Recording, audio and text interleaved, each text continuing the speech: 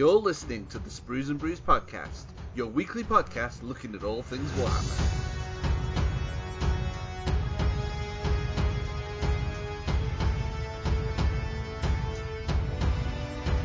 Hello and welcome to episode 206 of the Sprues and Brews podcast. My name is Dave and I'm joined once again by Matt. Hello. Andy. Hello. And we have a super special guest this week as well. We have Mr. Chris Peach. Hello, Chris. Hello, how are you? I'm very well. How are you? Good, Peachy, you could say. Peachy. Peachy, excellent. Very formal, Chris, wasn't it? Was it? Unfortunately, Jay is sadly stuck in work. So, hopefully he escapes pretty soon, but he is going to miss tonight's show, unfortunately, but I'm sure he'll be back next week to tell us what he's been up to in the hobby. We've, of course, got an excellent episode ahead because we do have Peachy, who'll be chatting to a little bit later on. We have also got a cool top 3 inspired by the recent announcements from Last Warhammer Preview. We're going to be talking about our top 3 Warhammer 40k supplements. So we've had a good amount of community feedback on this as well, which we'll read out towards the end of the show, and we'll be finding out which ones we enjoyed the most a little bit later as well. And of course, we've got all the usual stuff, such as the news. But before we get stuck into all of that content, as we always do on the show, we talk about what we've been doing in the hobby since the last podcast. We're going to pick on you first of all this time, Andy. What have you been up to in the hobby? So I was trying to predict who you were going to pick on first, and I didn't think you were going to pick on me. In terms of hobbying, I've actually not done that much this week. I've had a bit of a chilled week in terms of hobbying. I have, however, been playing some games recently. I played a game of Warcrime on Saturday night. Played some Mortal Maggotkin of Nurgle against a friend of mine's Blades of Corn, and he was using Mortal stuff from that. And we played a scenario, one of the cards that you get in the Heart of Gur box set, called, I think it was Cut Off the Head, and it was basically kill your enemy leader.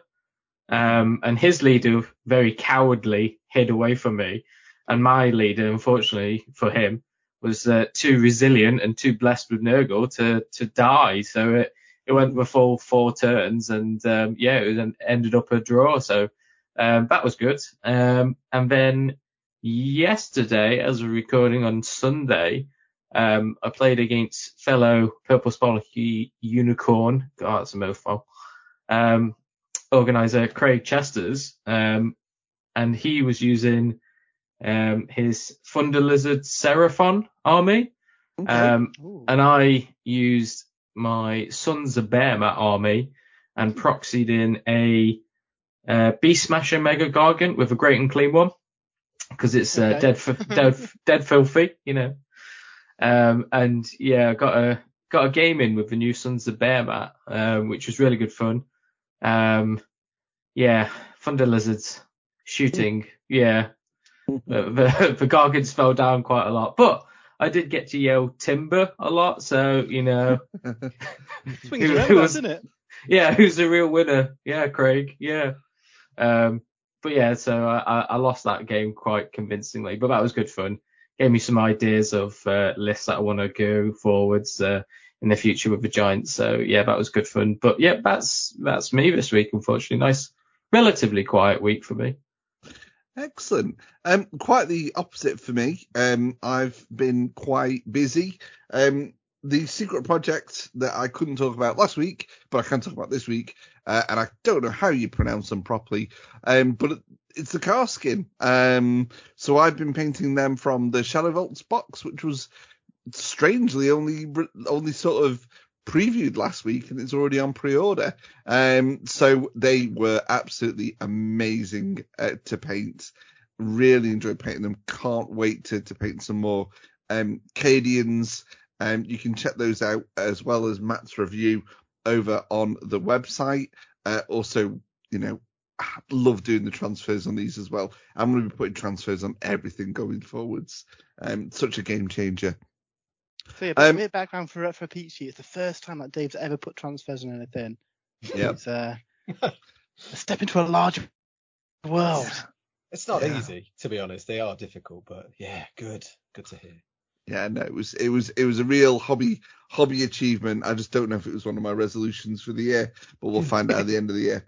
Other than that, it's all on Project Skaven. 2 weeks to go until the Path to Glory event.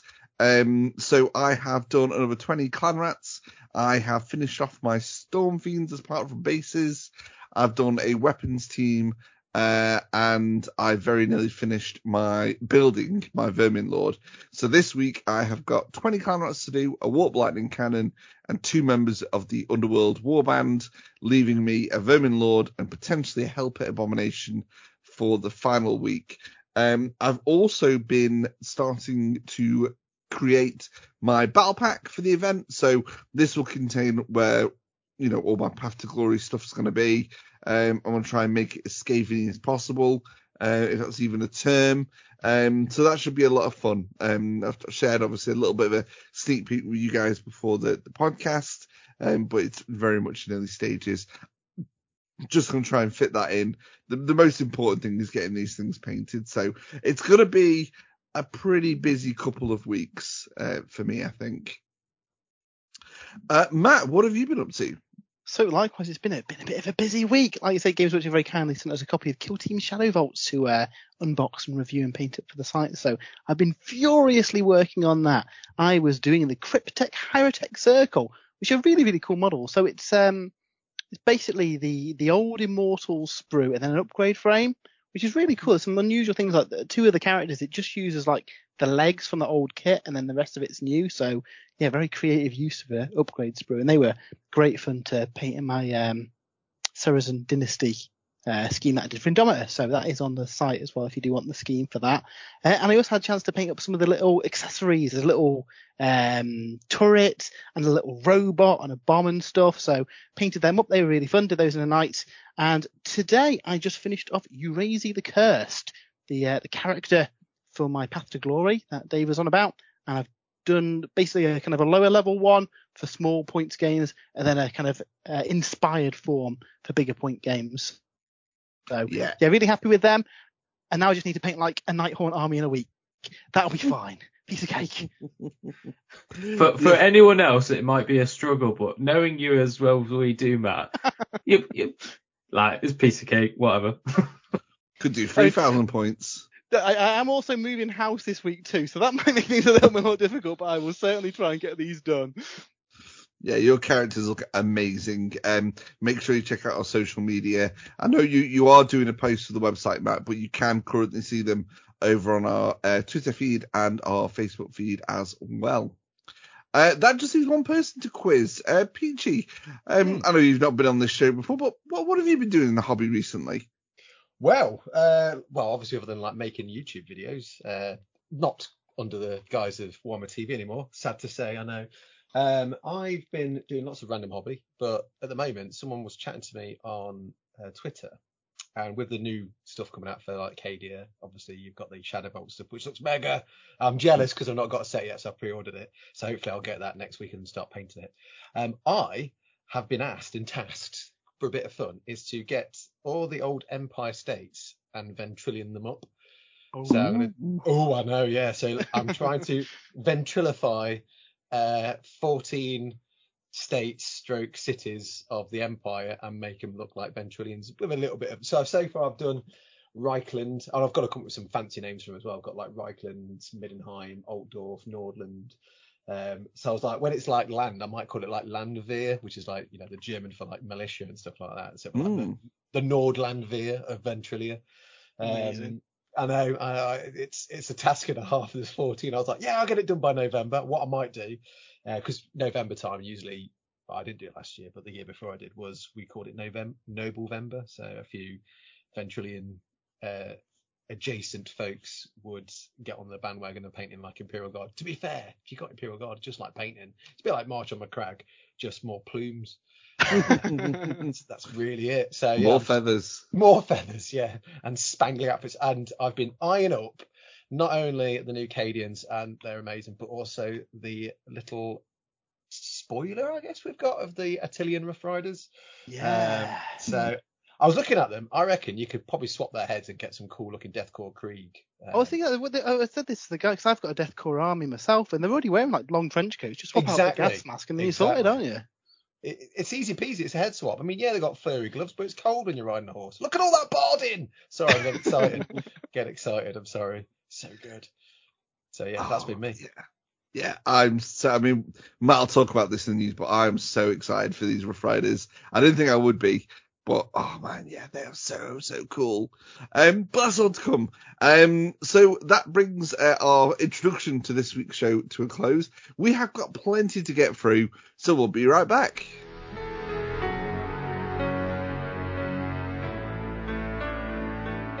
So what do we have in this week's news, Matt? So we've got a relatively quiet week this week, which is unusual really with the super busy weeks we've had recently. But if you're a Warhammer Underworlds fan, there's some really cool stuff coming out. So we've got Warhammer Underworlds Gnarlwood, which is the I guess the latest edition of Gnarlwood. There's like 2 a year now. And yeah, this one looks really cool. We've got the Gnarl Spirit Pack, who are like chaos warriors that are kind of covered in weird like antlers and a bit more feral and wild, fighting the Sons of Velmorn, which are at Graveguard. Both these warbands look amazing, and I can't wait to pick them up. That is £65, which I think was the same price as the previous season of Underworlds. And apparently there's some pretty big rules changes in this as well, which is interesting. So I think like the core mechanics, they've kind of just redone and brought them up to date because, let's face it, Warhammer Underworlds came out a long time ago. So previously, if you moved, you couldn't move again. Where now you can make multiple move actions in a phase, which is cool. And equally, ordinarily, if you charge, you can't do anything else. If all of your warband has got charge tokens, you can activate them again. So that's really cool. So you can so if you've got a small numbered warband, you can charge them all in and then use the rest of your activations to just punch things in the face. So that's a lot cool. So yeah, looking forward to that. So yeah, hopefully we'll know a bit more about that next week, but that seems pretty exciting. Alongside this, we've got the Rivals of Nethermaze coming out. This contains the cards and miniatures from the Nethermaze box set, but not the like tiles and rulebook and stuff. This is £47.50, so it's a little bit cheaper than buying that box, and ideal if maybe you missed out on that edition, but you want the warbands. And the warbands are pretty nice. You're using the Skaven in your Path to Glory army, aren't you, Dave? Absolutely, yeah. It's an amazing little group, and it also is quite good in Age of Sigmar as well, which is, there's not many of those warbands that I find are worth taking in actual match play games, but these are definitely one of them. Yeah, so that's quite cool. I've already got these miniatures. If I didn't, I'd be snapping this up. They've also got the warbands from Diachasm, all available to order without their cards. So if you want, for example, the Crimson Court for your Soulblight Gravelords army, which you absolutely do because they're gorgeous models, and even if you don't collect Soulblight Gravelords, buy the Crimson Court because they're possibly some of the best Age of Sigmar models they've ever done. You can now buy these separately without the cards. So that's really cool because I know a lot of people really enjoy these models. It also means they can get a little crab as well now. I've had my eye on the Savage Oryx for ages. So this will probably be when I snap those up. Nice. So yeah, I don't know how much I presume they cost the same price as the other ones. So check the GW web store. They'll probably be the same price as the other individual ones that you can get. And then finally in pre-orders, we've got some premium card sleeves for Warhammer Underworlds. I will say these are probably worth picking up if you maybe used to play Underworlds and you're coming back into the game, because in the last season they actually changed the design of the back of the cards. So obviously with some sleeves, it doesn't matter what's on the back of the cards because they'll all, be usable together. And also they keep your cards from getting damaged as well. They're £10, which I think is a little bit pricey for a pack of 45 card sleeves, but they are nice and Warhammer Underworlds looking. So yeah, in the news, it's fairly quiet, but two massive pieces of news that we've had this week. First of all, we had our first update for a long time on Warhammer: The Old World. So yeah, chaps, we knew just before COVID there was an announcement that yes, we're bringing out Warhammer: The Old World. Yes, it's essentially going to be what Horus Heresy is to original Warhammer, and basically from the last update, I think they said it would be based on 8th edition Warhammer Fantasy, but with the best elements of all previous editions, and all previous Warhammer Fantasy armies would be compatible with it. But of course, there'll be awesome new models and stuff.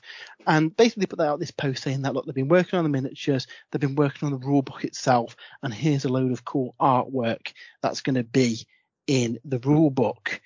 And this is exciting because even though they said, yep, all existing armies will be, usable, I think the internet was a little bit cautious and didn't want to get their hopes up. But no, we've got pictures of Bretonnians, we've got pictures of Tomb Kings, we've got orcs riding piggies, which has not been a thing for a long time.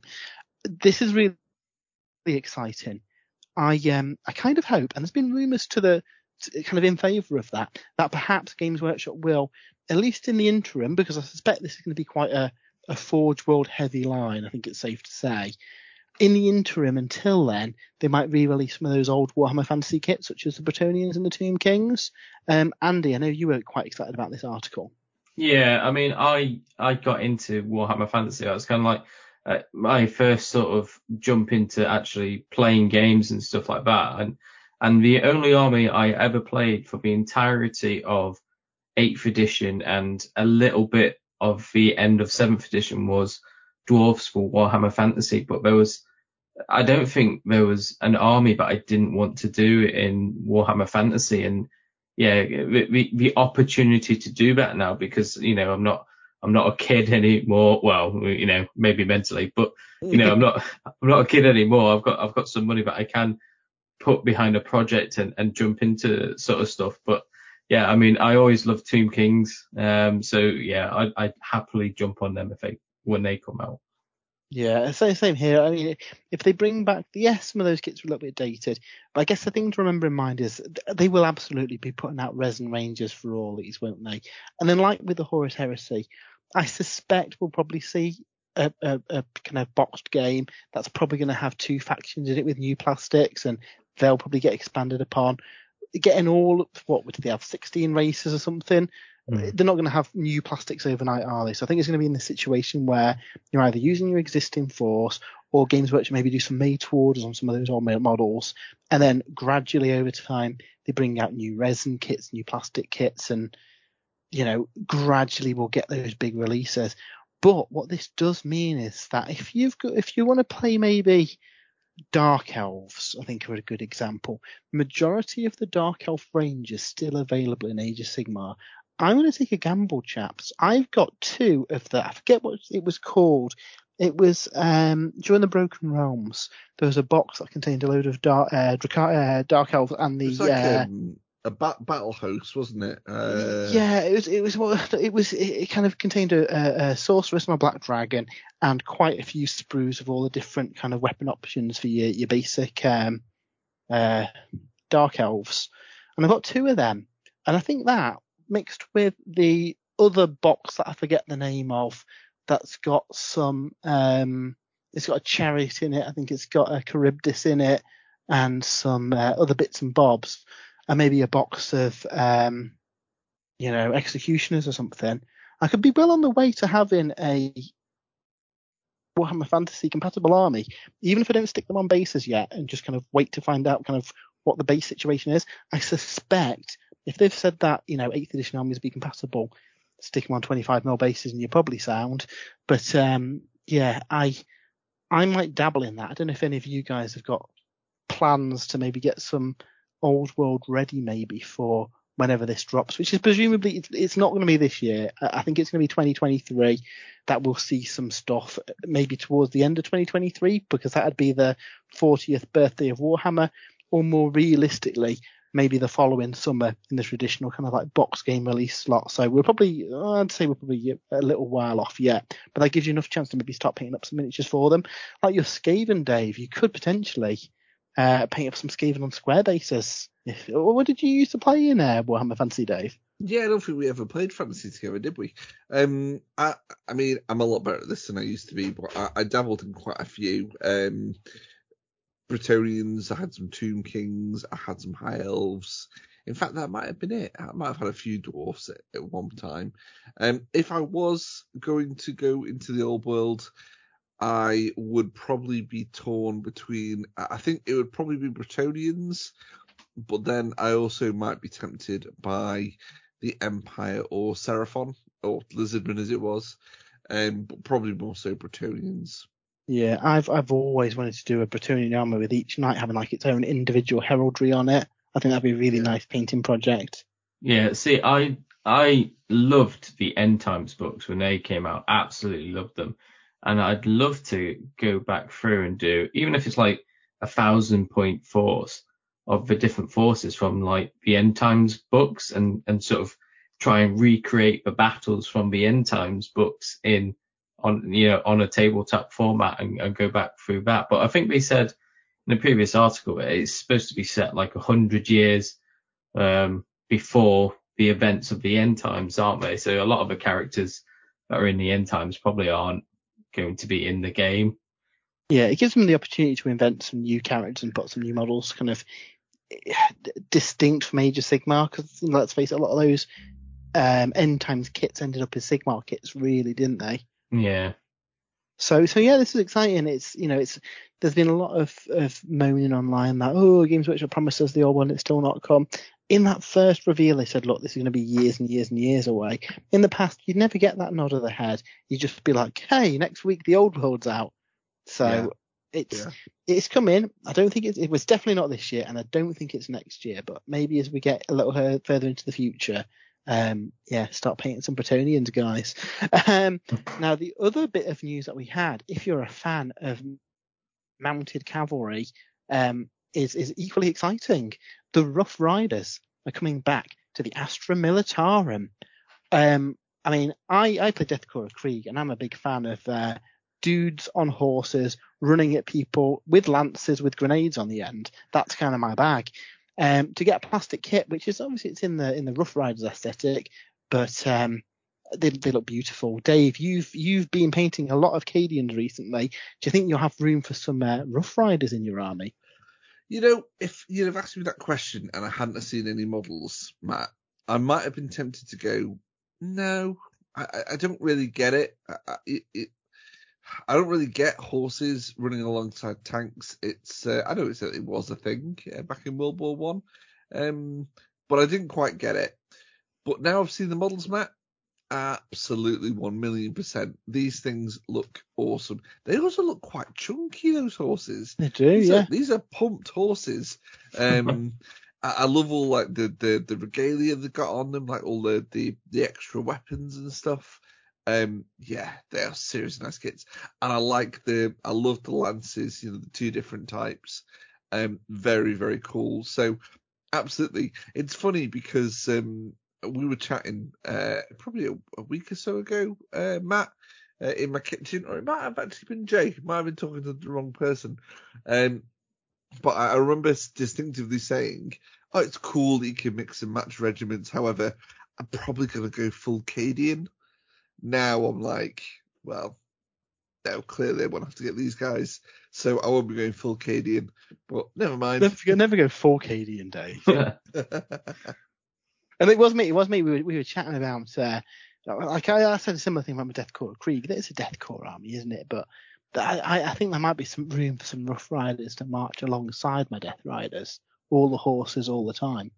Yeah. See, for me, I'm going to be controversial here. I didn't like them. If I'm being, I know, yeah, right. Wash your mouth out, Andy. I mean, the new Cadian stuff looks amazing. It looks so 40k. And when I look at these guys, and I think if they'd done like a Cadian version of Rough Riders, then I would have looked at that and gone, right, that's amazing. But because they're kind of like this Mongolian theme and nothing else in the army has that theme, I'm kind of looking at them and thinking they're just going to look out of place. Like, don't get me wrong, the miniatures are nice, But if I was doing an Imperial Guard army, I don't think I'd want any. So I know what you could do, Andy. I know what you could do. I've had the same thoughts, and bizarrely, I think they go more with the Death Corps because of the trench coat and stuff. But what you could do is get some Atlan Jackals from the Gene Stealer cults. Use many of the various spare parts that are on the various guard kits, and have Cadians riding bikes with lancers. Yeah. Yes, yeah, I think that would look good. I mean, the more I think about it, the more I think of the Indiana Jones. I think it was it Raiders? No, it wasn't. It was The Last Crusade, where they have the kind of old style World War II tanks with. There's a battle, isn't there, towards the end, and there's Indiana Jones on a horse. I think actually, I think it'll look pretty cool, having some horses running alongside a more sort of World War II looking 40k force. So yeah, I might even have to get myself some Death Corps to use as veterans. It's opening all kinds of doors. I don't know. It has. You know what? I think that's cool. I think that's cool. There's no reason why you wouldn't have like loaned units from different regiments. These armies are traveling around the galaxy and picking up kind of waifs and strays as they're going, aren't they? You see it in all the kind of Black Library books. So yeah, I'm open. I think a guard army would look good, and you could still tie together the uniform colour, couldn't you? You could. But equally, I think as long as you sort of base them the same, they can still look like their original regiments. Yeah, and hopefully there's some way of doing like an entirely. It mentions that the core, so obviously with various detachments, if there's a mounted HQ option, you could potentially do a majority mounted Astra Militarum army, and then backed up with some tanks, and you don't need to necessarily have any Cadians on show then. Yeah, you're right. So yeah, so a light one for the news this week, but some really cool reveals. Yeah, excellent stuff. Can't wait to get my hands on those Rough Riders. Now we've got a big one next. We're going to take a slight pause and we'll come back with an interview with none other than Peachy. So keep listening.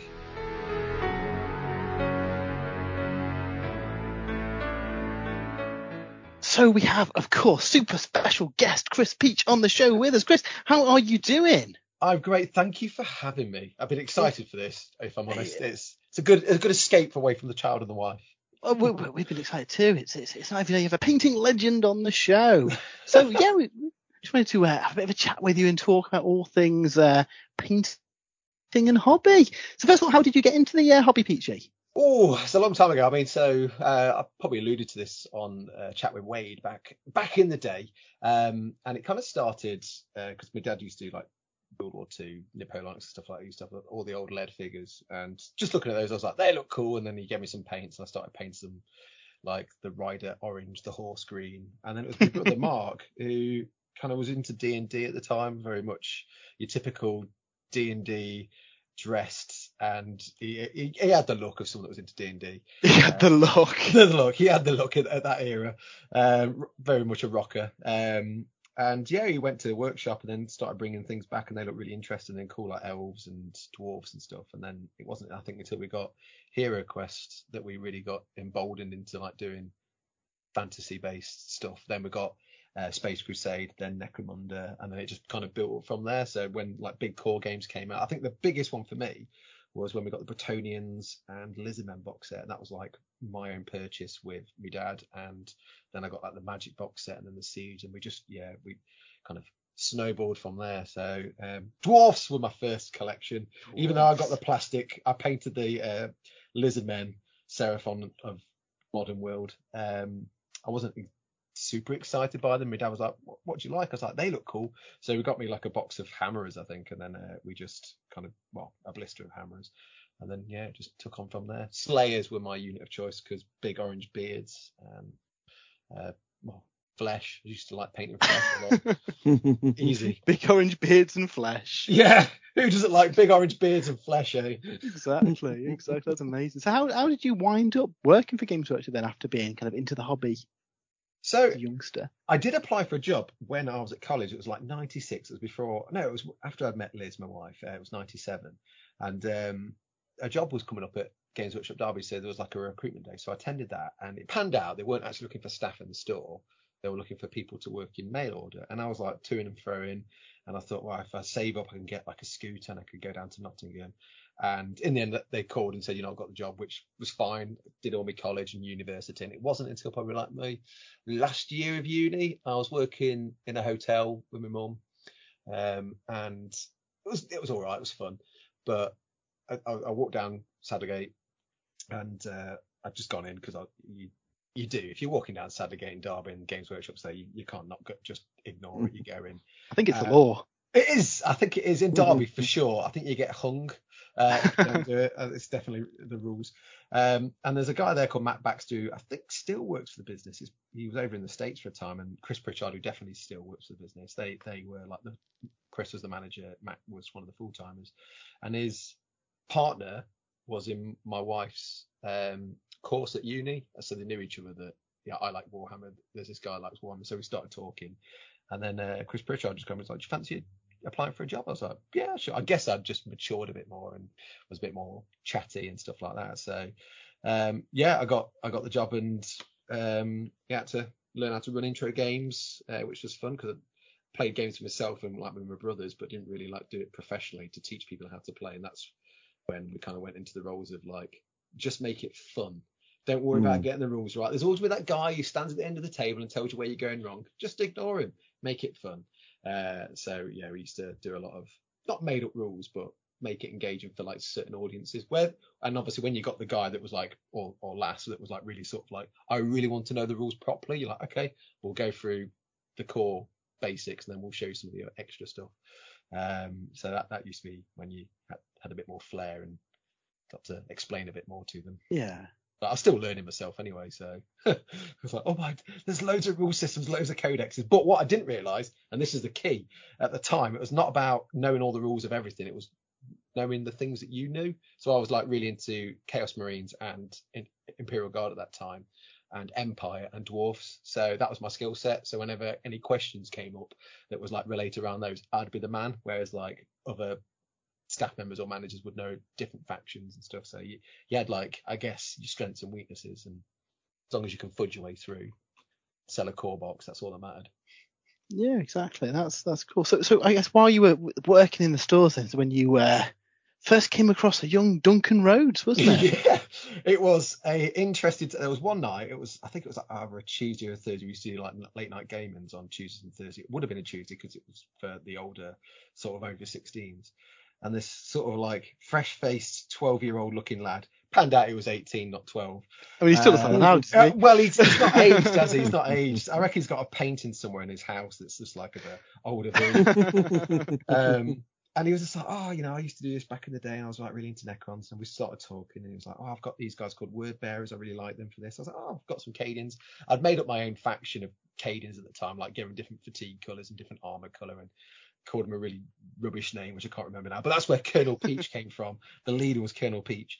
And I said, let's play a game. Came, played. It was really cool. Had a lot of fun. We both like clicked. And then I was like, well, there's a recruitment day going up on Friday. I mean, if you're interested in getting a job, might be worth jumping down on it.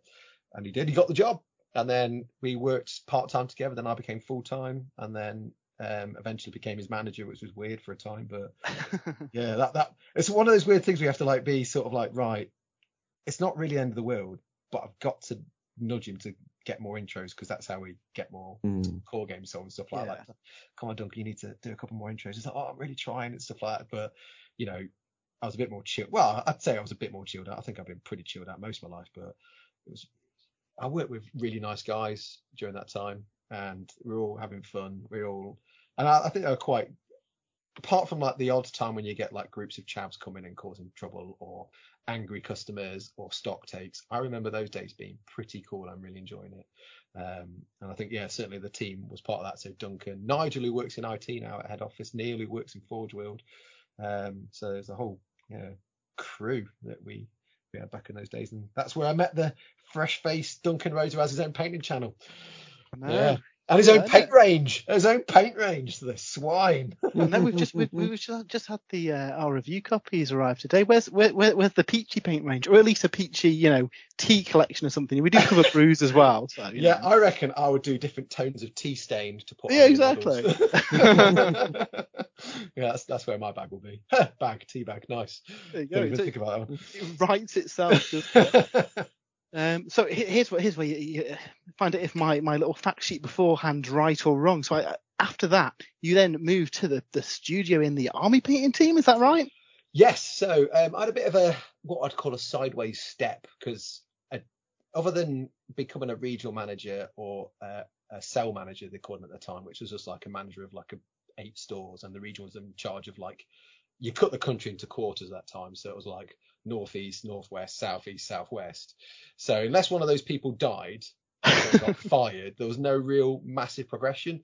And I was like, well, I really like painting. I really like that side of the hobby, and I'm fairly fast. I like to think I'm okay, because no one's ever complained about their level of cabinets. And our store always used to do extra stuff for games days and things.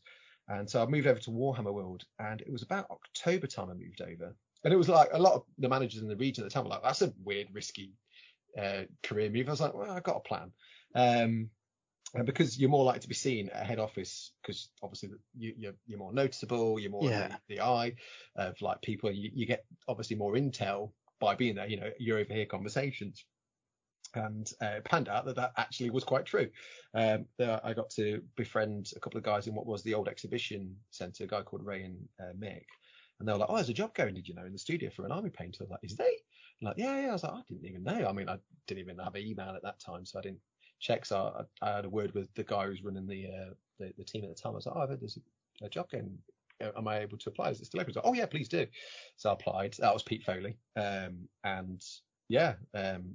small sort of recruitment process. And there was me, Nick Baton, and another guy who, for my sins, can't remember his name. Were on the shortlist. We came down for an interview, and me and Nick got a job. Nick started doing some stuff for web initially, and then moved over to the army painting team. And then there was myself, who was just banging out armies. So my very first day there was a unit of the old Chaos Warriors, but they were the Nurgle ones. So they had like green armor with like brown panels on it. And Pete Foley says, you've got about a week. All I want you to do is paint another unit of that, but try and match the browns and the greens. And I was like, cool. So I just built up a load of Chaos Warriors and tried to match them, because that was when the Warriors of Chaos book had come out, when you got Plastic Knights. I think it was Plastic Marauder Horsemen as well. Yeah. So yeah, I did that. Then the next project came along. Then the next project came along, and I just was like, I'll just paint until I'm told to, until I've finished the unit, then say, where's my next job? And it was a surprise then, the capacity and the prolificness of it. Obviously there was a lot of tweaking as well, because I had like the heavy metal guys there, so they'd be like, oh, if you did this with your highlights, or you did that with your highlights. There was like projects where I'd like increase capacity and like have more models painted, and other projects where I'd refine the skill a bit. The next one would be like trying to balance it, so it was this constant juggling of like, improve the speed, improve the skill, improve the speed, improve the skill. Can't possibly improve the skill on this amount, because I've got, like the Urukai, got 140 odd of them to paint. That's just like a load of models. You've got a day, here's a tray, see you later. All right, I'll try my best. But yeah, that was a really eye-opening time. I thought I was all right at painting from an army point of view, and it wasn't until I think probably 8 years into being an army painter, or like 8, so it was 2008, probably 2016, I found some of my old models, because we were doing a tidy out, because I was managing the team at the time. I was doing a tidy out in the there's a little cubby hole in the exhibition centre where we used to store some miniatures. And I was like, oh, they're my salamanders. Oh my God, they look like they've been painted by a blind dog. I was like, oh my God, how did I get a job? I was like, yeah, imagine a dog with no arms and blind. That's the kind of paint job. Arms, legs. Dogs don't have arms, unless they do, I don't know. But yeah, so I was just like, how did I get a job? I thought I was okay. It even had my initials underneath it. I thought they were god awful. But then, I think it was pizza or other things as well. It wasn't just like the painting level, it was the drive, I guess the personality, not as in like I'm a celebrity personality, but like, your you got to fit the team, haven't you? Yeah, the way you approach situations, the way you approach problems. And painting like 1 month into that job, everything just increased so quickly. Like your speed, your skill, you're surrounded by so many talented people. When people say, "Oh, you're a really good painter," "Oh, you're really inspiring," I'm like, I'm only as good as I can be because of the people around me at that time. If it wasn't for those, I'd still be probably bashing out okay, adequate armies. I've had a few comments recently with the painting phase where somebody like, "Oh, this is really badly painted." I'm like, well, I'm not aiming at you, mate. Clearly, it's for people trying to get into the hobby, not aimed at like high end Slayer sword sort of entries. But yeah, so that was really eye opening because it's still a fun job. It wasn't like off putting. I think my hobby did suffer a little bit, but not too much. But I did other things. I think that's the thing to bear in mind if you are, and I don't know if you guys find this, if you're painting lots of Age of Sigmar or 40k, I tend to deviate to another game system, whether that's Necromunda or Warcry or outside the box of Games Workshop, and do other things there as well, because I used to do a lot of that before Workshop. So yeah, the studio was fun. I enjoyed that. Getting a job was very eye opening, and you get to meet your heroes. And they say you never meet your heroes. I met them, and I enjoyed my life. They were great. Was that weird kind of meeting all these kind of hobby heroes that you've seen like the pages of White Dwarf and stuff? Yeah, it was. Yeah, because I mean, like I'd recognised pretty much 90% of the studio, and they'd come and talk to you, and you'd have that kind of like lump in your mouth, like I don't know how to talk now. I've suddenly forgot words.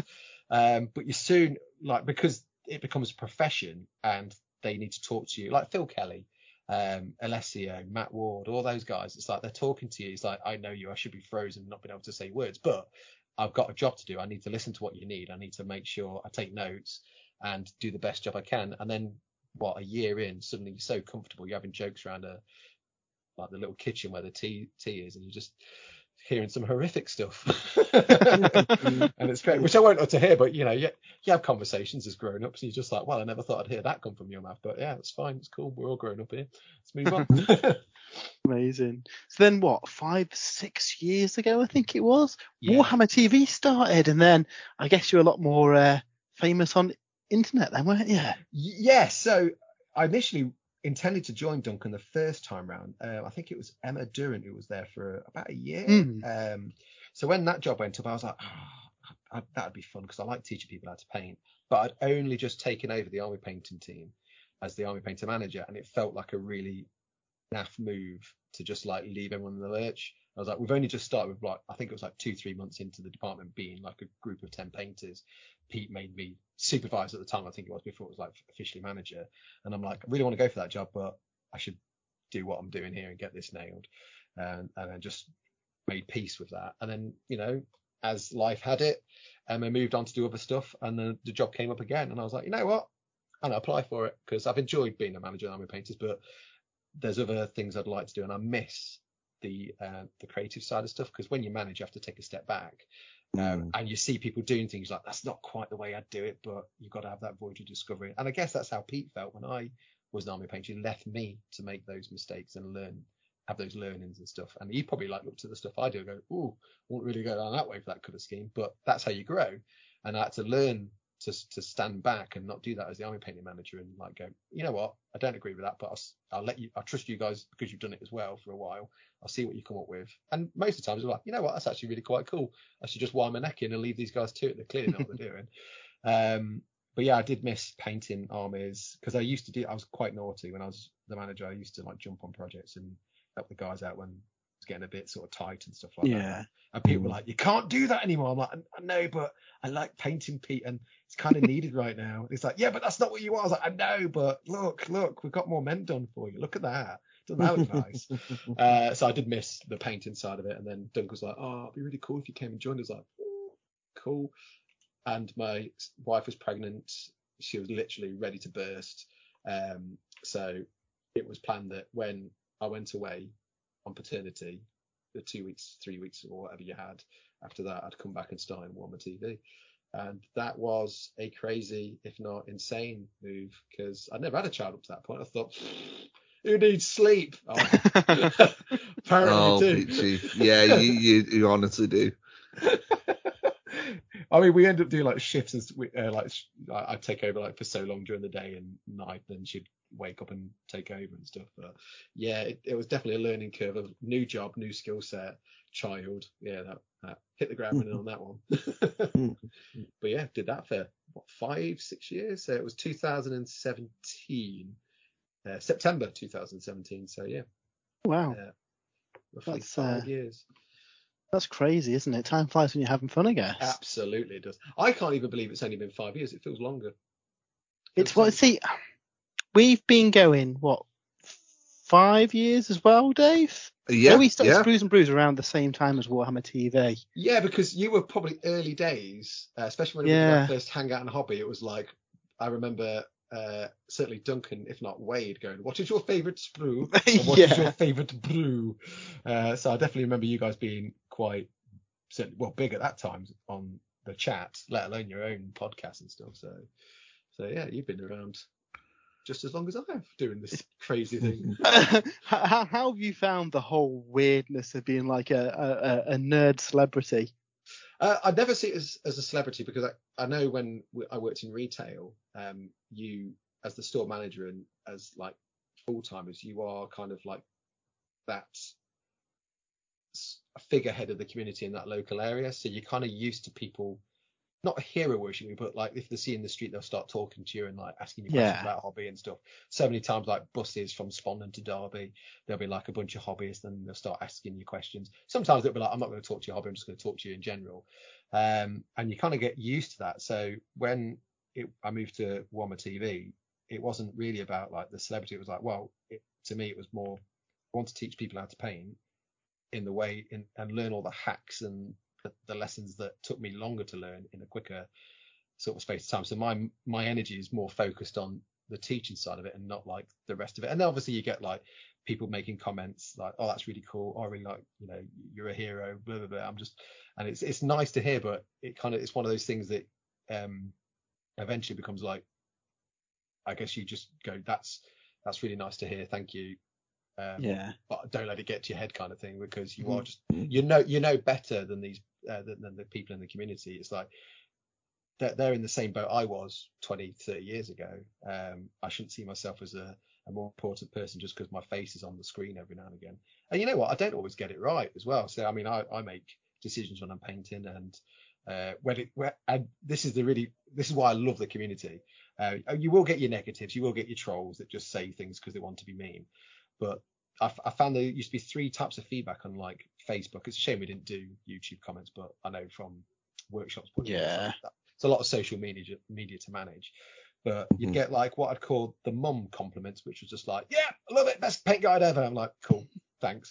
Then you'd be like, "Rubbish, don't do this, do not follow this guide." Like, "Cool, wicked." And then you get your ones going, "I really like the guide, but I'm confused as to why you use this paint at this point." I'll be like, "Yeah, I didn't explain that. That's a really useful piece of feedback." And I used to find those bits of the community when they used to like make observations. Even now with the painting phase, where we get comments, there'll be like a couple of things going, "I'm not quite sure what's the point in using that colour at that point as opposed to at this point." I'm like, "That's a really valid point. I should have explained that a bit better." I find those brave people that comment and put those things really helpful, because it makes you a better presenter, it makes you better at communicating what you're trying to achieve. Because at the end of the day, from my painting point of view, I'm not trying to show you how to paint this particular colour scheme fast. I kind of want to show people how to paint units fast. I've just picked some colours and I've picked a model.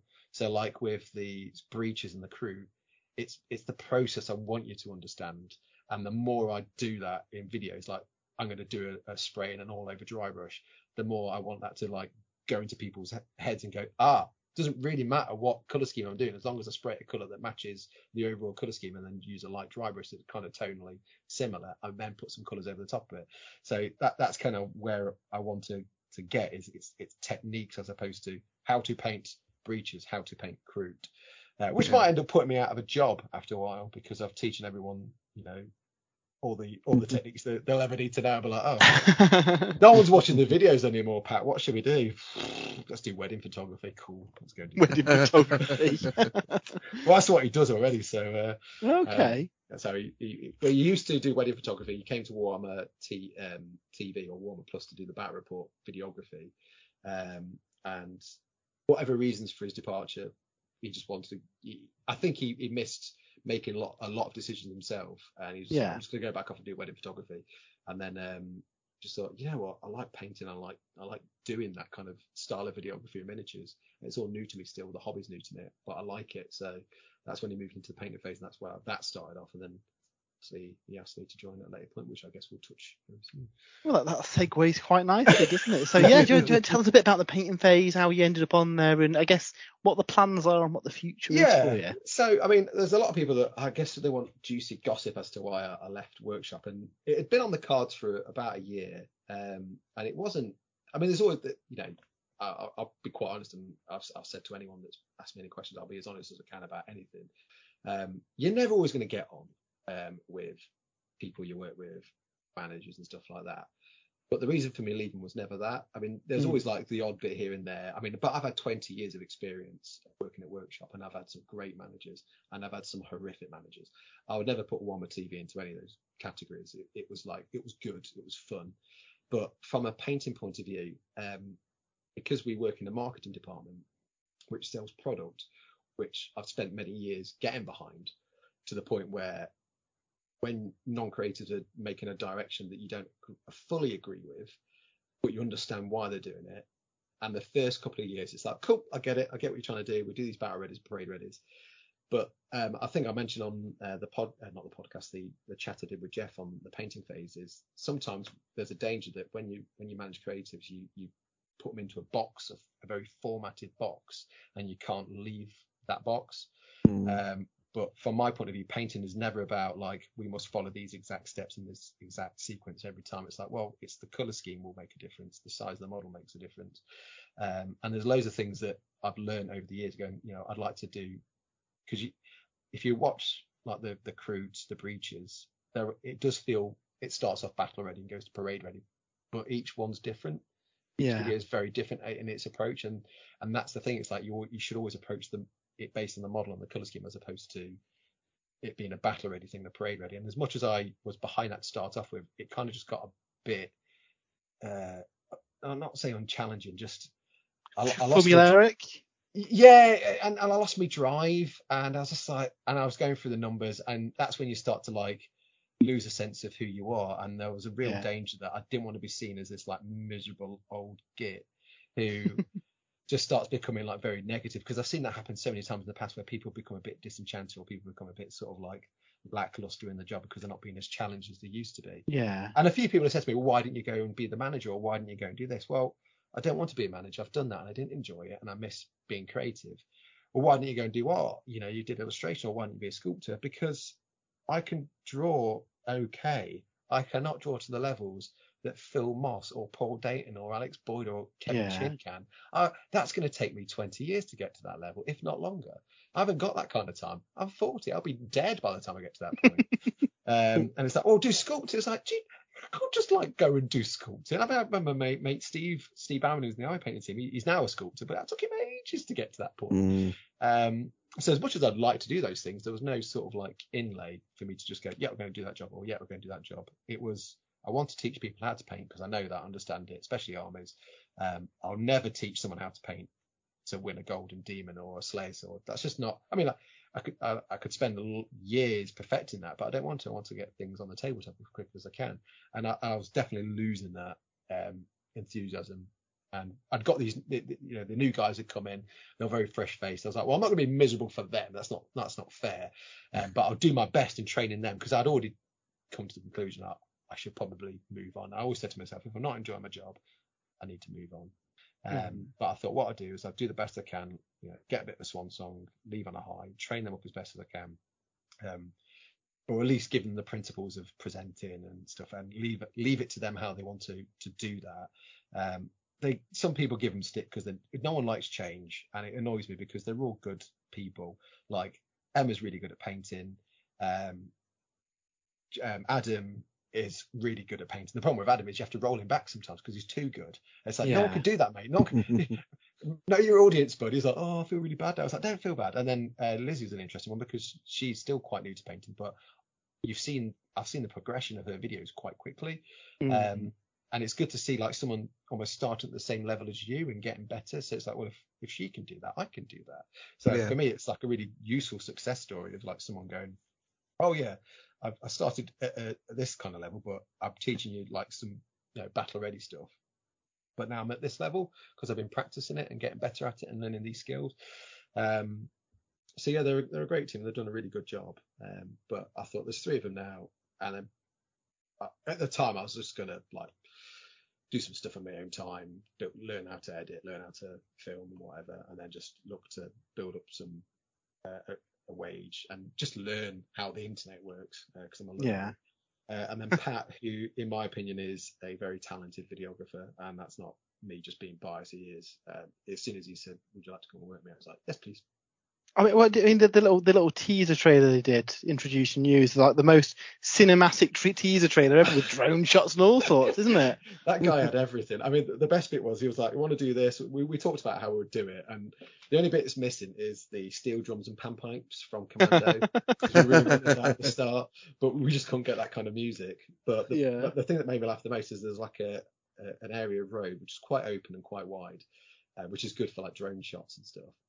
And it's got a decent speed limit, so you can do fast, the motorcycle going fast next to the camera. But he had to follow me at one point, and I had to follow him, and he put his $6,000 camera on the front of his car, and he said he's never been more scared in his life. Oh my days. Yeah. But the contraption that holds the camera to the windscreen worked really well because it's like a quite professional one. But he, like I say, he does a lot of, up to this point, wedding photography. He's a very good photographer and videographer, which is why he's constantly booked up. He's still working through a whole backlog at the moment, whether that's through COVID or whatever. So we're kind of like managing doing like some painting videos, him doing some editing, me doing some prep, me building stuff up for the like bits of scenery for scenery shots and extra stuff to use should we go down the route of doing battle reports and stuff. But yeah, he's a busy guy. He's a very talented man. He was just like, "Come work for me." I was like, "Yeah, cool, I'll do that." And I got to be a bit more free because I think as well there's definitely a level of presenting that it became so formulaic that that's almost became the standard. Like Duncan had a standard of presenting, then I joined and I didn't have to, but I kind of followed that because that's what we're asked to do, and then that became like the style. And then when the new guys turned up, they had to follow that style. So like me and Joe Me and some of the other videographers were having to like make sure, well, you have to say this, you have to look at the camera at this point, you have to say that. So the workshop has a style, it was saying, but I can be a bit more free, a little bit more informal. Sometimes I do fall into formality when I'm talking. I forget that I'm not at a workshop and no one's going to tell me off for saying the wrong paint name or whatever. Not that anyone ever did, but you don't have to do a full reshoot. Like when I think it was the breaches, the second part where we go to the next steps, I say Altdorf Guard red, and I instantly correct myself. We kept it in because it was funny. So I didn't think it was funny. Pat thought it was funny, so he kept it in. He was like, "I'm keeping it," and I was like, "Cool, all right." On that note, it's been kind of interesting for you creatively to use stuff outside of the Citadel Paints range as well. Like I know the recent Gallo Dark one, you've got all sorts of cool stuff in there. Yeah, so I mean, that I think that's a big thing for me as well. Is like I've only ever used Citadel stuff, and because I work for Games Workshop, it felt right because you get used to the paints, the properties, and as a painter, you can argue that this particular white from this company is better than this particular white from that company. It's just facts. And we had like a load of the influencers, like the paint influencers, come over, and they were talking to Dave Cross, who did a lot of the paint range stuff for Hobby Products, and they were like, "Your gold's the best gold out there. Your white's naff, your black's naff." And they were like, "Oh, okay. Well, I need to work on that then, don't I?"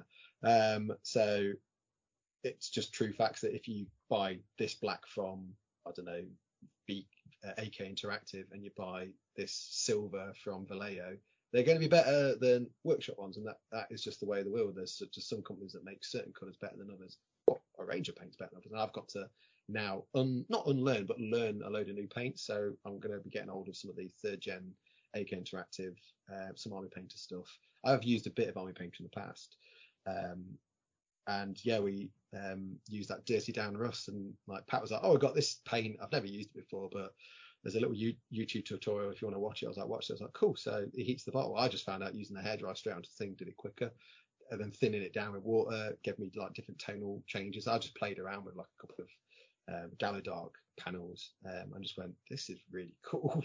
I really like it. It gives you instant rust. Normally I'd like use 4 or 5 paints to do this, whereas now it's just like, I mean, there's a few folks that have like commented going, yes, well, you know, if you get it wet, it reactivates it. I'm like, cool. I mean, I don't play in the bath or outside when it's raining, so the chances of it getting wet, I've never got water on any of my scenery over to ever. But if I did, I think I'll just apply a teeny tiny bit more and then get a hairdryer to it. I won't stress about it, but it's definitely big news at the minute going, oh, this is wrong. It reactivates. It's not permanent. I'm like, well, it looks permanent. It's fine. I'm okay with it. Yeah. So yeah, I mean, there's lots of things I've got to learn, but I'm just having fun experimenting and trying new stuff. So exciting. Yeah. Look forward to seeing it. It's going to be cool to see you play with other rangers and just what crazy stuff you can do for, you know, knocking out an army dead quick. Yeah, mad things, mad. I mean, I know there's the big terminology at the moment that's going around. Some people hate it. It's like Marmite, the slap chop. I know I wouldn't say super close friends, but I'm buddies with Rob Symes, who did a fun video about it. And he said it's not his technique that he's made up, but it's a technique army paint has been using for years, and he knows that. Yeah. It's a fun thing to help people get armies painted quicker. Because he goes to a lot of tournaments and sometimes you probably see some chod out there, but at the same time, it's just like he understands why people can't.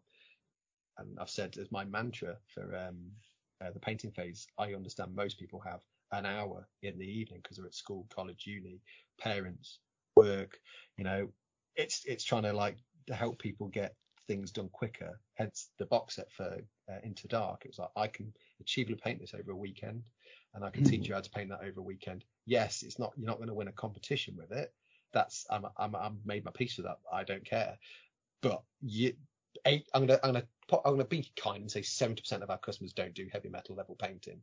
I say our customers or hobbyists probably don't do that standard of painting, and I'm focused on them. If you do paint to that level, then my videos are of no use to you. So don't watch them, and don't comment if you don't like it. It's not for you. And if you are interested in getting army painted for a tournament and you are a high-end painter, there might be some stuff you might find useful. Don't know. I don't want to assume your knowledge of painting in your army painting level, but the slap chop thing that Rob put out was a nice sort of way of getting people to do stuff a bit quicker. But it is a technique that's been around for years, which is why people are moaning at him about it. Going, that's a technique that's been around for ages. You can't just pass it off as your own. He's like, I'm not. Just want to get people painting. I'm just trying to do a thing. But yeah, I mean, you're going to get that, aren't you? When you're a face and you say something, you become like the law, and then some people hate it, some people love it. Yeah, I mean, I guess it was as content creators as well. It's just you get used to them moaning on the internet, don't you? People are always going to moan about something. I mean, I've got a next door neighbour who literally looks for any reason to moan about everything on the street, and if I can cope with him, I think I can cope with the internet. So, well, would you believe it? But there's other like miniatures games and stuff outside of GW. Who'd have thought it? I know. In your personal hobby, then, is there anything kind of outside GW that you're kind of into or you enjoy painting? There's a lot, Matt. I only recently got into Star Wars Legion, and that was because my mate Steve was lonely and needed someone to play against. So I started off getting some Empire, and I couldn't be bothered to paint Stormtroopers white, so I went down the route of the Shadow course. I did like Shadow Troopers, Shadow Scouts or Commandos, Shadow Guards, and the Imperial Guards instead of being red. I did in black. And I went, I really like these models, so I started buying more. I've even got some like 3D printed ones because I've got like some of the Death Star gunners that are 3D printed from school. Nice. Pictures. So they do like a whole remnant range, which looks mega. So I've ordered some of those. But then I started going into like the clone side of things. I literally went, I'll just paint some Stormtroopers, it'll be fine. And then it's like just grown from there because some of the early stuff's a bit soft, but the later hard plastics are incredible. But I've been doing Napoleonics for years. I've done World War II stuff. I'd like to get back into that. I've got some stuff from Warlord Games recently. And then I went to Partisan April, May time, and there was a box set called He-Man Battlegrounds. I was like, oh, getting that. It's got He-Man in it and Skeletor, and it kind of looks like it plays like Underworlds. Yeah. It looks like they've done booster packs and stuff. So I'd like to do a video of that, which is why I've not touched it yet, because I was saying to Pat, it'd be fun just to do a video, whether you paint one side with a selection of colours, another side with a selection of colours, and just quickly knock out the scenery. Again, trying to minimize, again, what I've been doing with Instart, minimize the paint count and try and mix it across the two. You could go to town with, cartoony, bold primary colours for that as well. Exactly, the ace, yeah. Oh, yeah. And make sure that I do He-Man's skin the right shade of tea. Because that's the rule. But I've got there's a company called Crooked Dice. I don't know if you're aware of it. It's been around for some time now, and they just do lots of pulp and TV based characters. So initially it started off with Doctor Who stuff, then it went down Captain Scarlet, and then they did more stuff for Doctor Who. But it's so fun, the miniatures are that you can use them for other things. And then I started doing this James Bond game where I'd henchmen in orange jumpsuits versus spies. So I just made up a rule set, and that was during the design studio days, so 2008 to 2012 kind of time, where I just made these set of rules and play games with folks. But they just do a great range of models, and they've gone into fantasy and Flash Gordon. There's a bunch of Flash Gordon themed stuff. There's Flash Gordon from the movies, so the Royal Guard with those weird gas mask things. Yeah. And they've done stuff more from the comics. But I used to be a big fan of the old TV series called V. It's from the 80s. They revamped it in the early 2000s. And they're basically space Nazis, communist Nazis. They wear red suits. They have normal human faces, but then when you peel the face off, it's like a lizard underneath it. And they're called I think they're called the Visitors, hence the name of the TV show. It's called V. So basically these baddies turn up from space, take over the Earth, and it's a bunch of resistance fighting against them. And Crooked Dice made a bunch of miniatures on them, and I was like, they're cool. I don't know why, I just liked it as a kid when I used to watch it a lot, because in Germany there wasn't that many English speaking channels. My dad was in the forces, and we used to watch the A-Team, Knight Rider, and V religiously every night. And then He-Man in the mornings. So I'm literally painting the things from my childhood. That's what I've come to the conclusion of. That's not a bad thing. That's definitely not a bad thing. Speaking of chat, on my desk at the minute, I don't know if you've seen this, Peachy. Blue Giant Studios recently did a model of the Warlock of Firetop Mountain from the old Fighting Fantasy books. Yeah. And picked one up. It's signed by Ian Livingstone and Steve Jackson. So carefully put this box down so I don't damage it. But it's a big 75mm model of the Warlock of Firetop Mountain. So really looking forward to painting him up. That's something I'd like to get into more, is large scale stuff, and have a go at painting that, because there's different principle. But I remember my brother had a board game of Warlock of Firetop Mountain. So I don't know if he's still got that, because if he's still got that, it's silly money on eBay now. I bet. Yeah. There's a company, I think it's called Mindwork Games, that does a lot of stuff based off Frank Frazetta's art. Frank Frazetta has always been an influence from quite an early time. If you've never seen him or aware of him, it's not the end of the world. He did a lot of Conan-based stuff in the 70s, but his art is just incredible. And this company just does large-scale models of some of his art. I'm just cool. Who doesn't want to paint a Conan? I know I want to paint a Conan. So some of it's quite scantily clad, so it's not all for probably 16 plus kind of age groups will probably want to paint some of the stuff. But yeah, I mean, there's so much stuff I want to do, so much stuff I want to try. I definitely want to go down the route of military modelling as well. Yeah, that's something I've always fancied doing. Just never got round to it, because kind of used to do it when I was a kid, and we used enamel paints, but wasn't really an expert painter. And washes was, I mean, I can't even. I mean, I've got a tank up here. It's like a chieftain tank, and I've literally hand painted it with some Humbrol green paint, and you can see all the streak marks plus all the extra bristles clogged into it. It's cool. Yeah, I've come a bit, in talent. not a long way, but a little bit. It's come on. At least the track still moves. That's the start. That's cool. Well, the Gentleman's War box has recently come out from Warlord Games. That looks interesting. Yeah, I want to do a series of videos on that, a bit like the Into Dark, paint the whole set across the weekend, and including the vehicles, and have a go at miniature model with those. But yeah, it's nice to see you got some plastic vehicles, you got your plastic Africa Corps, you got your plastic 8th Army. But what I didn't realise is when you open them up, you can give them Sikh heads, you can give them Australian sort of Anzac heads. I think there's another set where you can get the Long Range Desert Patrol. So it's almost the same bodies, they're just done different headsets. And I think you could do Chindits as well for the conflict in Burma as well. So there's loads you can do with it. It's amazing. But yeah, definitely up for doing some World War II on the show, some Napoleonics, just everything, man. I guess we've got to sort of test the war to see because workshop is quite a big draw for a lot of people. Yeah. But also do other things because I don't always want to paint workshops before I see it, so freshen it up. And yeah, I'm all into that right now. Amazing. So before we let you go, what are some of your kind of favourite memories from all your time in the hobby, either inside or outside of GW? Ooh, I think outside the hobby, there's a couple. The first one is playing Necromunda with my family back in like the 90s. That was fun. So like my brother having Goliath, my dad having Delax, me having Escher, and then just playing campaigns and losing horribly and spending most of the time flicking through a rule book to try and find that rule that you don't understand. And just, yeah, my mum coming in like going, does anyone want a cup of tea? He's like, yes, please. Yeah, we're off. Dad's trying to find a rule. We can't work out what to do. She's like, I don't know what you just said, but here's a cup of tea. So yeah, that was fun, and that'll always stick with me for a long time. And then I think Workshop Derby, doing a lot of gaming nights, not within the store with like the customers, but like me, Duncan, Nigel, Alex, a guy called Andy, doing our own little campaigns in the evenings of like Lord of the Rings or 40k or like Warhammer and stuff like that, converting our armies to match a narrative that we've done.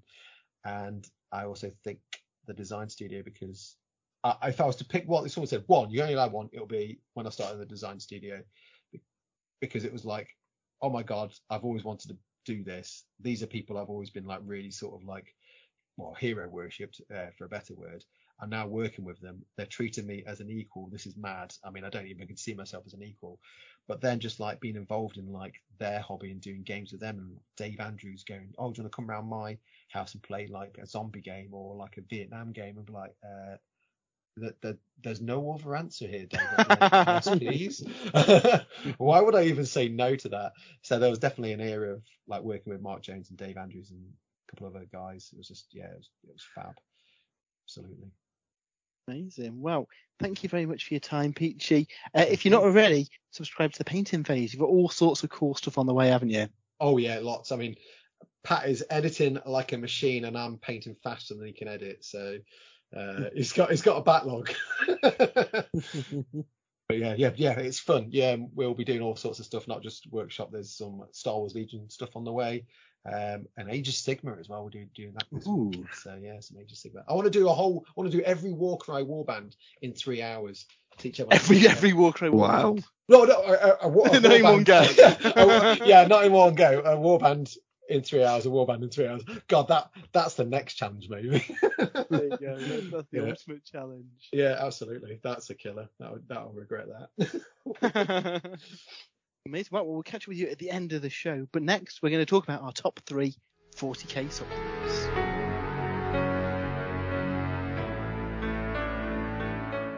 So we have reached that point on the podcast where we discuss this week's top 3.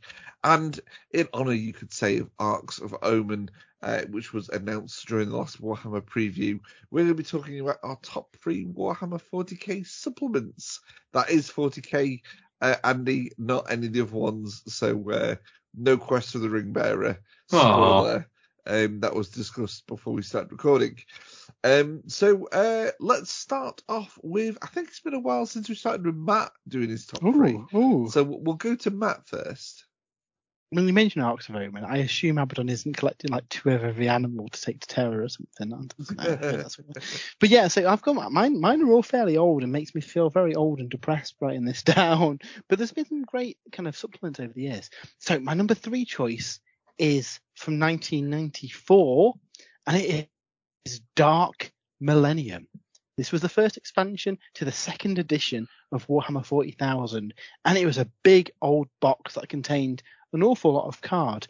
Back in that era, we had Warhammer Fantasy with the Magic expansion, which had the whole Magic system was contained within that box. And there's loads of cards and Magic items and cool stuff like that. And Dark Millennium was essentially that, but for 40k. It had all your psychic powers in there. It had all sorts of cool effects and tokens and templates and stuff. But it also had the vehicle rules in there as well. You had vehicle data faxes for a load of different things in there. And you also got a deck of custom vehicle cards. You get a blank card and you could create your own vehicles using this box. really, really cool. You can probably still find them kicking around on eBay at the minute, but I suspect they probably go for a pretty penny at the minute. But I had so much fun, even though it didn't have any miniatures in it, just flicking through those kind of Datavax cards and being able to give psychic powers to my Tyranids. It was so cool. Obviously since then, for both systems, it's kind of like folded more into a dice roll mechanic, but I've got to admit, I much preferred the card-based mechanic for the magic and psychic phase. I don't know about you guys. In fact, you guys probably didn't even play that far back then, did you? No. I didn't. So essentially, you'd have your cards, your spells or psychic powers in the case of Dark Millennium that have their, like cast cost on them and effects just like now. But rather than rolling dice, you would draw from a deck of cards like Magic the Gathering style, and that would be your resource to spend over the course of the game. So some of the cards would be like maybe 3 casting points. Some would just be 1. You might have a dispel card in there that you can play to counter another person's spell. You could have a card that would automatically cast a spell. And I thought that was really cool because you had a mechanic then to kind of like a resource to manage over the game. I just thought that was really, really fun. So yeah, both Dark Millennium and the Magic expansion for Warhammer Fantasy were really cool in that regard. And it was a big box. You can't go wrong with a big box, can you? No. In number 2, I have got Cities of Death, released back in 2006. So this was a supplement for playing games in cities in 40k. So we're talking tight corridors, very dense scenery. The core rules didn't really work for it because it's such a different environment. So it had all the rules for having fights in cities and how unit coherency works through them and all the different kind of interactions and stratagems and stuff that had happened. The best thing about this supplement, though, is alongside it, a load of scenery came out, and it was the first big scale plastic city scenery for 40k. And I've still got some of it, and it still stands up now. It isn't as good as the new stuff, obviously, but it still looks really, really good on the table. And for me, and people who listen to the show know I love scenery, and painted scenery on the table is the difference between a good game and a great game for me. It just kind of, I think it's all about the visuals for me. So I just love having a whole painted battlefield, and City Fight Cities of Death. City Fight was even older. I think that was like early 2000s. Kind of introduced that concept of having, here's a big box full of scenery, go wild and build it, which obviously we're still getting now in stuff like Warcry and Kill Team, aren't we? So I guess it was a bit of a precursor of that. But in number 1, it had to be the biggest expansion for Warhammer 40,000 back in 2007, and that was Apocalypse.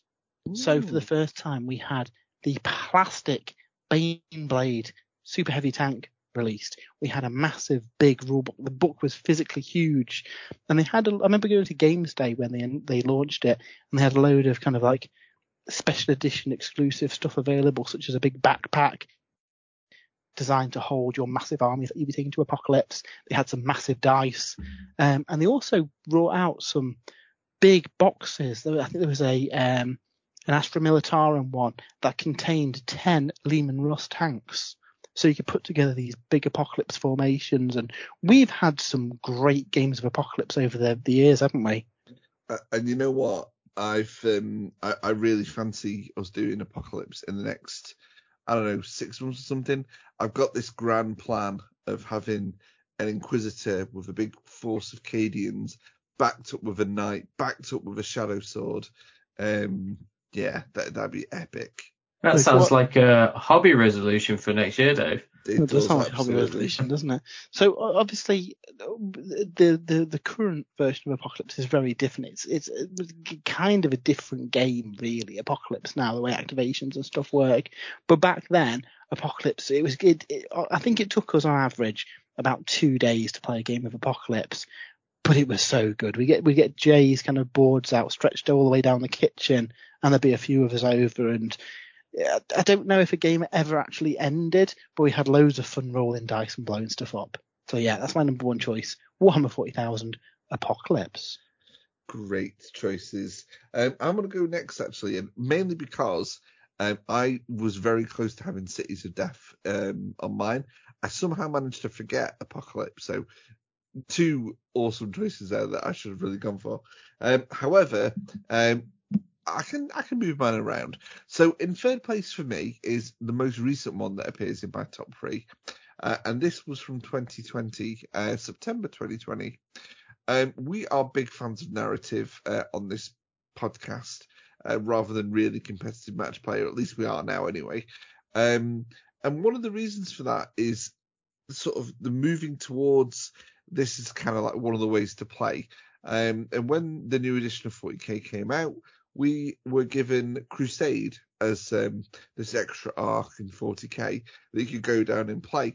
And in September 2020 was when we had our first one, Beyond the Veil, which concentrated on the prior Nexus and everything that was going on with the Necrons. And this opened the door to loads of new battle plans, new stuff for your narrative games. I know for me now, I've got 2 or 3 of these books, and I'm currently writing a narrative campaign for Sprues and Brews. And I have been dipping in and out of these books because you can either play them as a campaign in one book, or you can do what I've done and kind of take bits and pieces from them, bits that have inspired me, battle plans that I've, taken and edited slightly. It really opened a new way to play, and one that we've all, I think all of us can say we've all really enjoyed playing.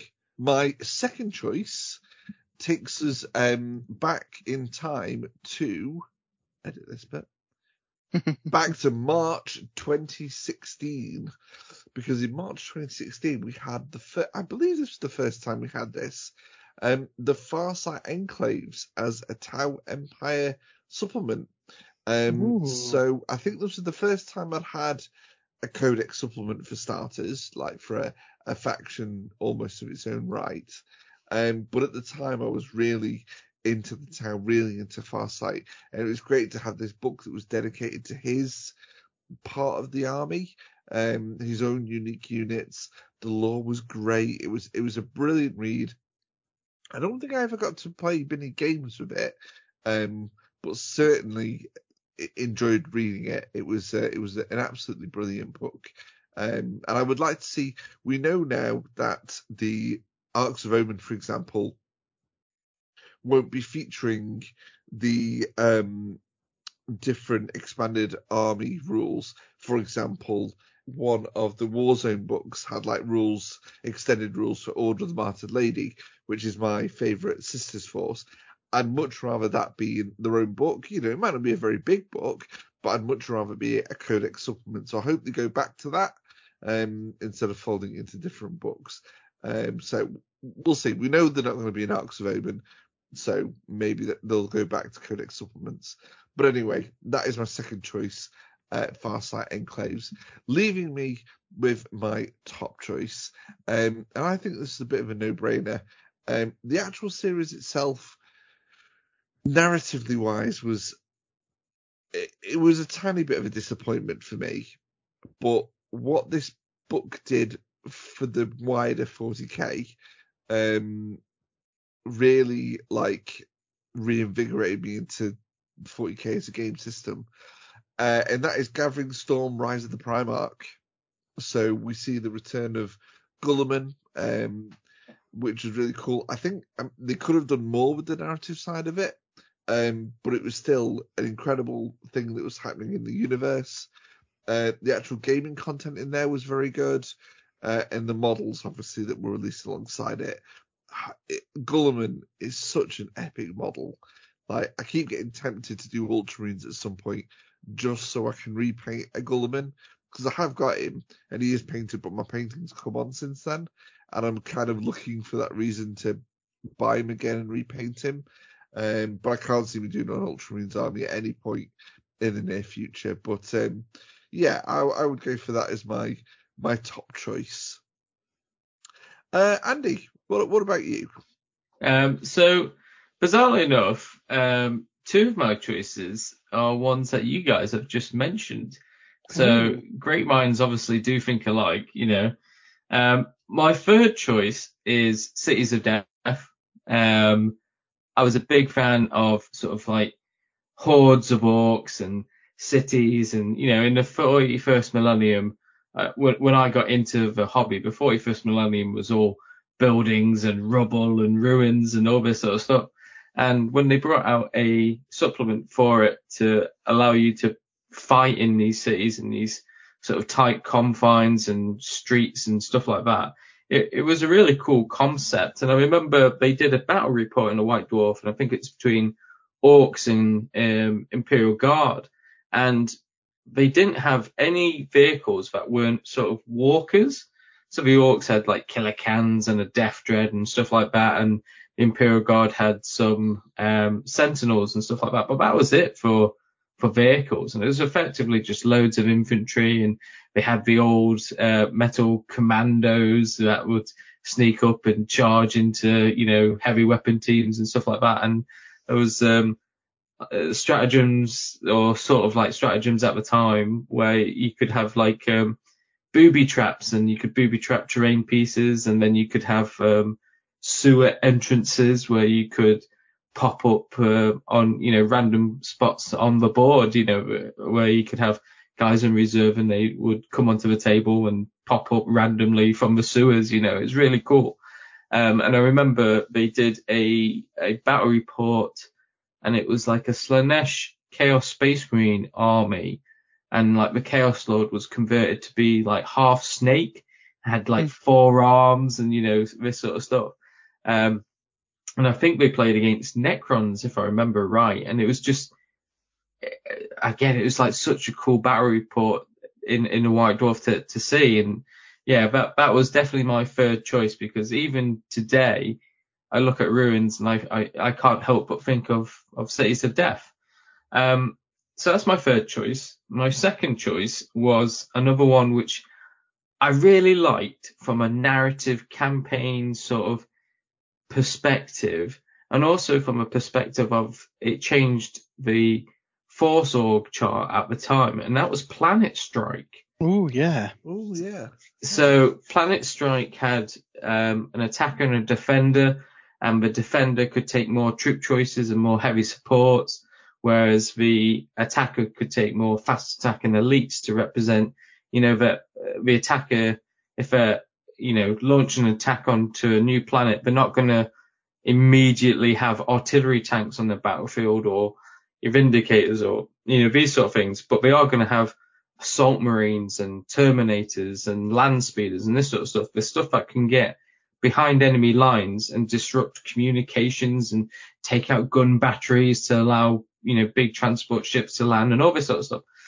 And just from a narrative point of view, I was like, that would be so cool if you had that as like the first scenario in a campaign, or even halfway through a campaign.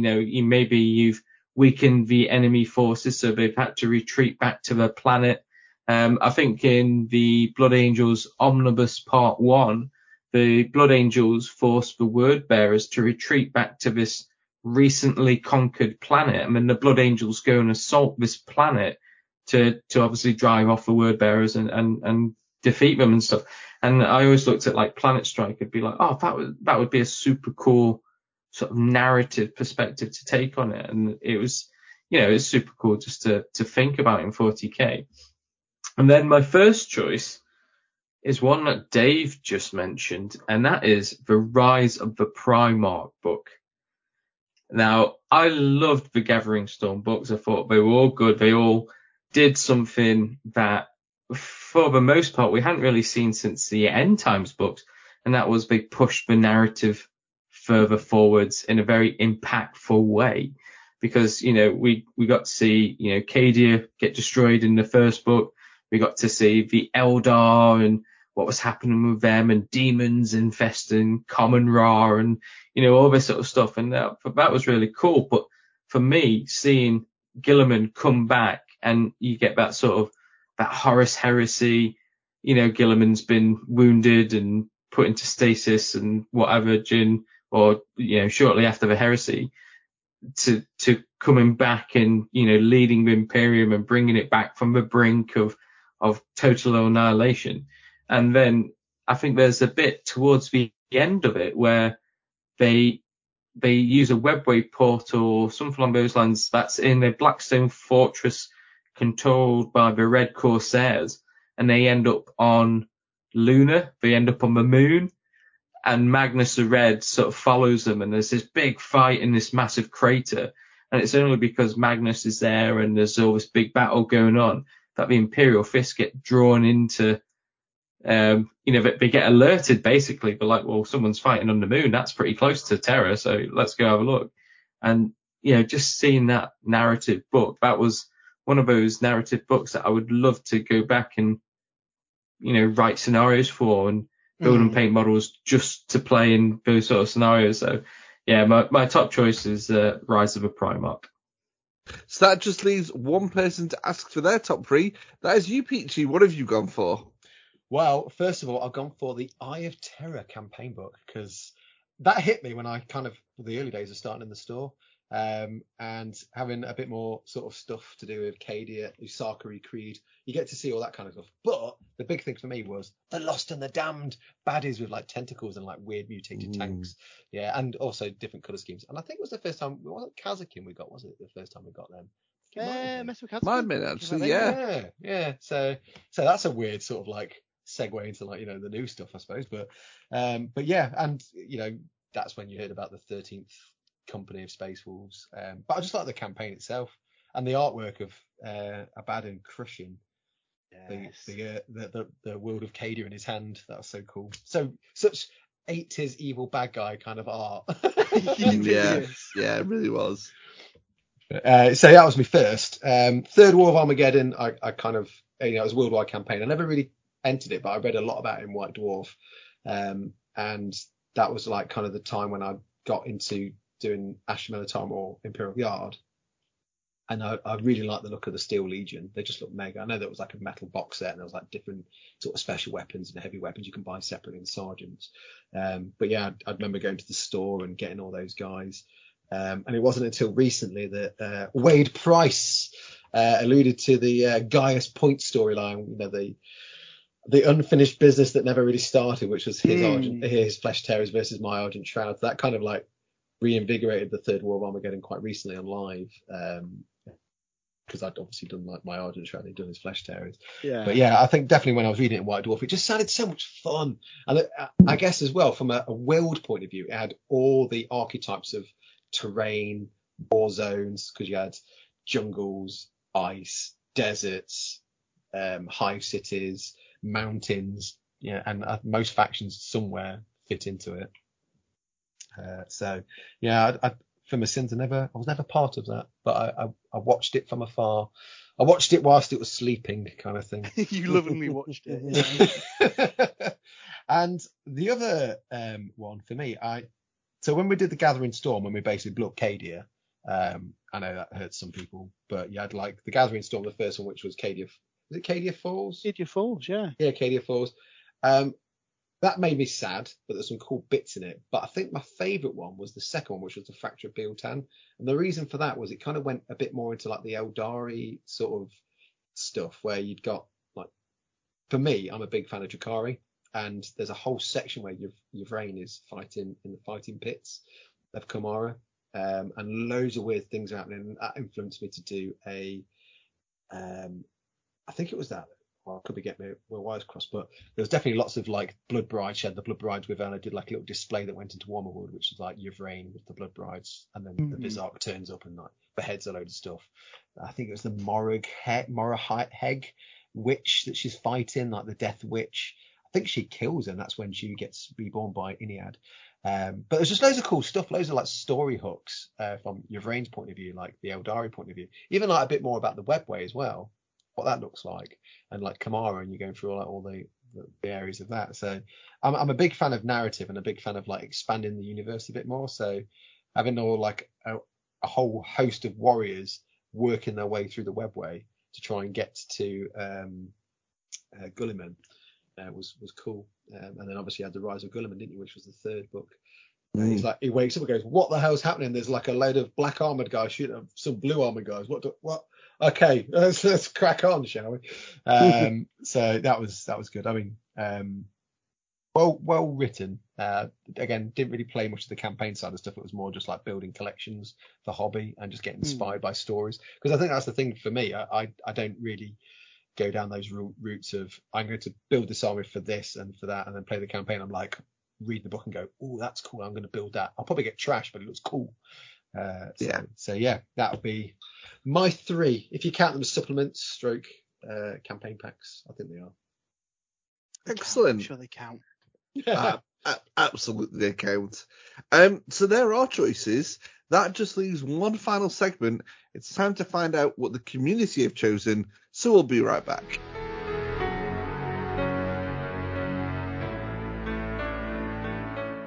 And so we move on to the final segment of this week's episode. And it's time to reveal the community top 3 choices. I'm going to start over on Facebook with Michael Geller. He's actually just gone for the 2. He's gone for Vigilus. I assume he means the series, and Cities of Death, which we've just discussed in our top 3. Brian Dennis, his third choice, and what this is testing you both here, because I'm not sure which one he's referring to. But his third choice is a campaign book towards the end of 7th. Sorry, can't remember the name correctly, but I believe it was called The Burning Crusade or something. It was chaos-based. Kira, you think of what that one could have been called towards the end of 7th edition? Not off the top of my head, sorry. No.